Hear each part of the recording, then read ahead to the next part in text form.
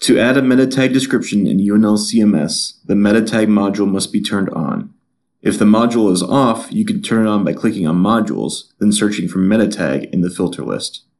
Click the toggle to display on, and click Save Configuration.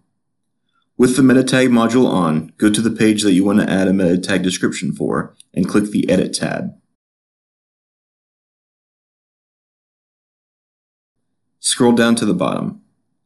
On the left side navigation, click Meta Tags. By default, the meta tag is auto-populated with the node summary. The node summary is the first snippet of text entered into the editor.